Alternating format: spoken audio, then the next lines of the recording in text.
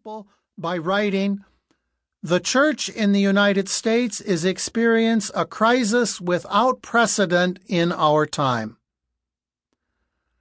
The Greek word scandalon, from which we get the English scandal, means an obstacle or a stumbling block, often something intentionally placed in front of someone else.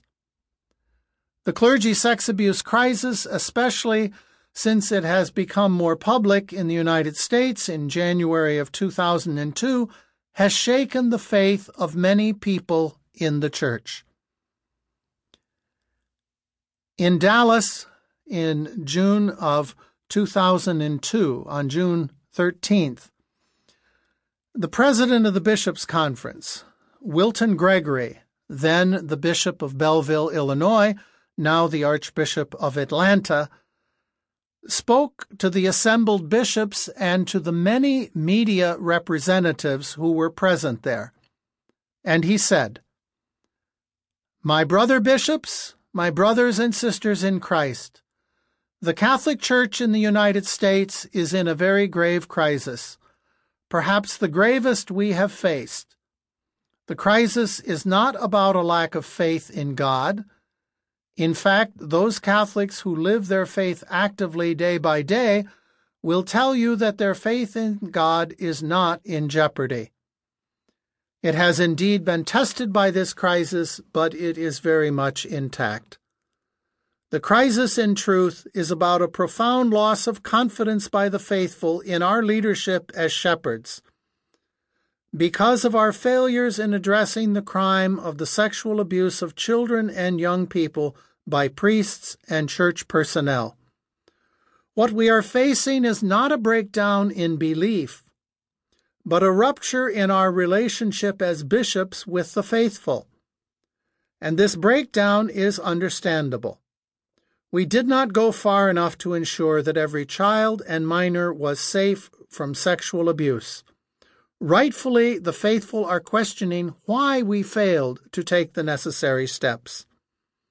The unity for which the Lord prayed fervently for his disciples and his church on the night before he died, a unity that sadly has been broken too often in our history as a church, is in serious danger of being fractured again, this time within our beloved church in the United States. These are times that cry out for a genuine reconciliation within the church in our country.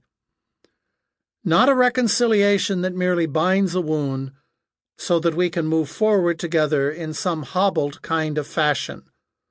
What we need is a reconciliation that heals, one that brings us together to address this issue in a way that ensures that it will not happen again, one that begins with the love of the truth that is Jesus Christ, one that embraces fully and honestly the authentic elements of the sacrament of penance as we celebrate it in the Catholic tradition.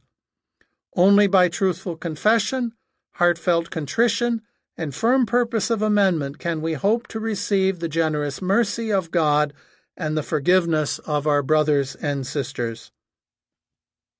The penance that is necessary here is not the obligation of the Church at large in the United States, but the responsibility of the bishops ourselves, both what we have done and what we have failed to do, contributed to the sexual abuse of children and young people by clergy and church personnel. Moreover, our God-given duty as shepherds of the Lord's people holds us responsible and accountable to God and to the church for the spiritual and moral health of all of God's children, especially those who are weak and most vulnerable. It is we who need to confess, and so we do. We are the ones, whether through ignorance or lack of vigilance, or, God forbid, with knowledge, who allowed priest abusers to remain in ministry and reassign them to communities where they continued to abuse. We are the ones who chose not to report the criminal actions of priests to the authorities because the law did not require this. We are the ones who worried more about the possibility of scandal than in bringing about the kind of openness that helps prevent abuse. And we are the ones who